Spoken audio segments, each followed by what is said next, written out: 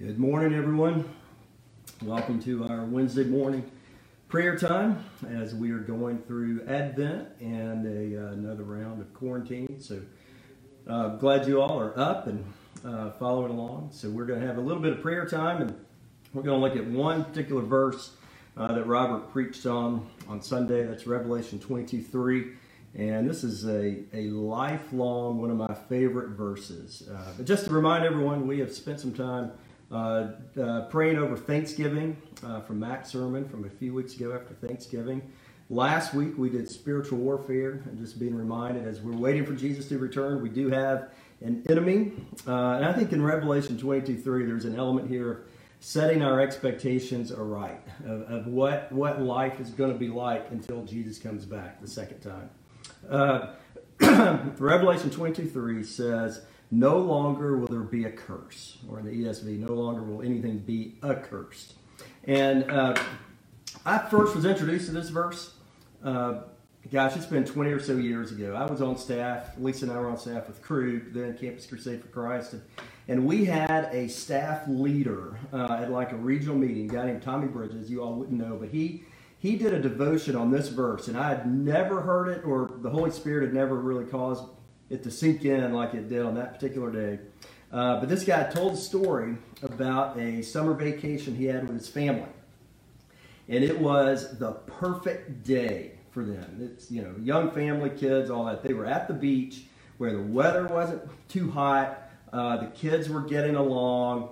He and his wife were doing well. They were sitting there enjoying the most perfect day at the beach you could ever imagine. And out of nowhere, Tommy tells a story that when he was playing with the kids, he got some sand down in his swimming trunks, in his shorts. And it began to bother him, started irritating him, and then in no time, his skin became irritated. And what was the most perfect day turned into, for him, an absolutely miserable day. And he said it was at that moment this verse came to his mind. No longer will there be anything accursed. That is, a day is coming when Jesus returns, when the great universal curse is lifted.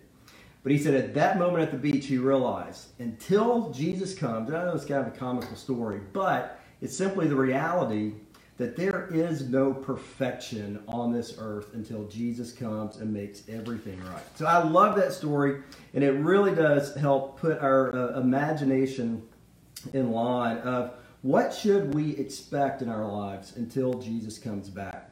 If you think about it, from Genesis chapter 3 all the way until Jesus' first advent, and then until his second advent, we are waiting for him to come and to make all things right.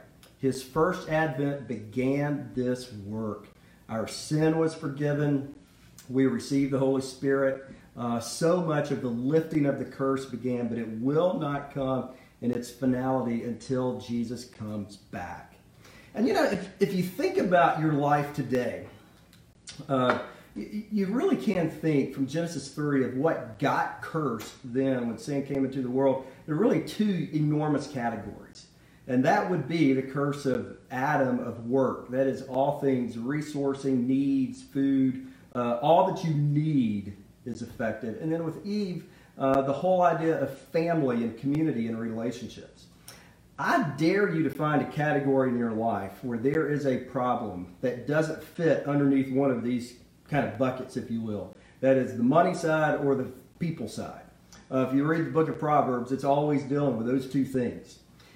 Imagine, if you will, and I think that's what the second advent really is, what I want us to think about today.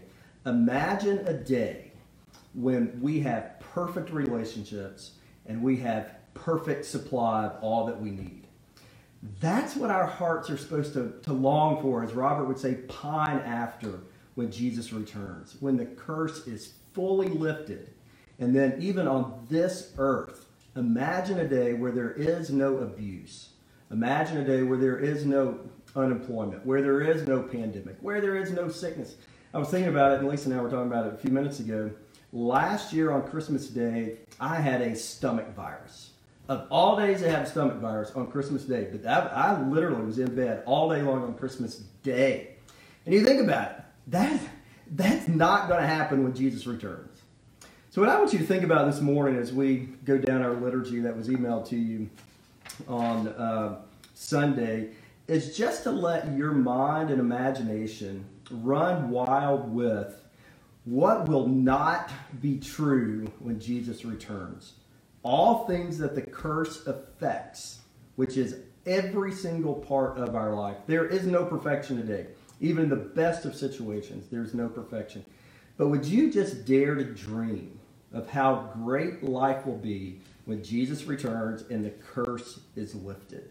So, with that being said this morning, I want us to think about that as we go through this brief liturgy.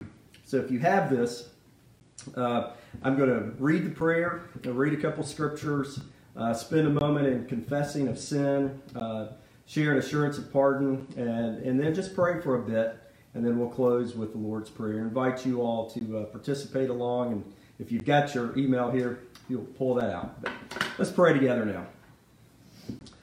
Lord Jesus, you are the object which our hearts yearn. Your kingdom and your righteousness are our greatest hope.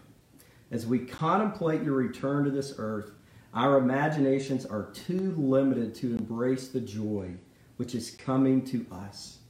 Yet your word tells us that the curse of sin and brokenness will someday be lifted, and we will cry out to you in anticipation of that great day. We ask that you would fill our hearts with praise and thanksgiving of you today. So that is our heart. And let me read our scripture, and this is what Robert preached on Sunday, but just continuing this theme as it leads into our prayer time. So first from Luke 2, and then secondly this passage in Revelation 22. And in the same region there were shepherds out in the field, keeping watch over their flock by night. And an angel of the Lord appeared to them, and the glory of the Lord shone around them, and they were filled with great fear. And the angel said to them, "Fear not, for behold, I bring you good news of great joy that will be for all the people. For unto you is born this day in the city of David a Savior, who is Christ the Lord. And this will be a sign for you, and you will find a baby wrapped in swaddling cloths and lying in a manger." So the first Advent has come, and now our imaginations move to the second Advent. No longer will there be anything accursed, but the throne of God and of the Lamb will be in it, and his servants will worship him. They will see his face, and his name will be on their foreheads, and night will be no more. They will need no light of lamp or sun, for the Lord God will be their light, and they will reign forever and ever. Again, the picture here is us, his created ones, the ones whom he loves, where all we will know is his word, his law, perfectly written on our hearts, on our mind, and we will enjoy his peace only. That's our day. So that being said, let's confess our sin together. Oh Lord, in the midst of this Advent season, we confess that we are too quickly satisfied with temporary things. You have called us to long for the consummation of your kingdom, and yet we are easily satisfied with so much less. We confess our toleration of the sins of busyness and distraction. We admit that we do not long for you because we have replaced pure longings for the pleasures of this world. Open our eyes today to your beauty and cause our hearts to seek your face. So I invite you today to spend a little bit of time on your own, just personally confessing your sin to the Lord of how we have replaced true longings with just being satisfied with temporary things. But do be encouraged from John chapter 1. And the Word became flesh, and he dwelt among us. And we have seen his glory, glory as of the only Son, from which the Father full of grace and truth. Yes, that is, Christ has come. So I want to spend just a moment now praying for you, praying for our church, praying for our city, asking that the Lord would remind us of these truths and the reality that this curse is being lifted. So wherever you are now, if you're watching, join me as I pray, and then I will close us and we'll all pray the Lord's Prayer together. Oh, Father, as we think of these things, and we think, Lord Jesus, of your return, it truly seems too great to comprehend, of a world where there is no curse, where there's no thought of death or dying or sickness, where there's no thought of abuse or anxiety or depression. Oh, Father, we long for that day. Forgive us, Lord, we pray that we forget that day is coming, that we build our lives just on the here and the now without remembering the greatness that is coming.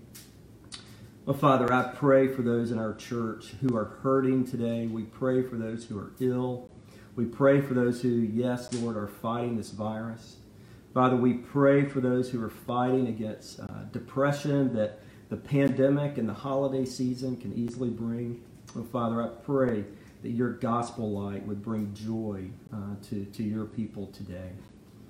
Father, I pray for those who are affected financially by all that's going on. Lord, we pray your hand of guidance and blessing and protection upon them. Father, I pray for those who celebrate you today with your good gifts of new birth, of just the reality that you have answered prayer and they have tasted of your grace. Oh, Father, I pray that you would remind us all even more of your great promises to us and what will come when you return. So, Father, we pray today, would your kingdom come and your will be done. And as we will pray in just a moment, Lord, we ask that you would supply all of our needs.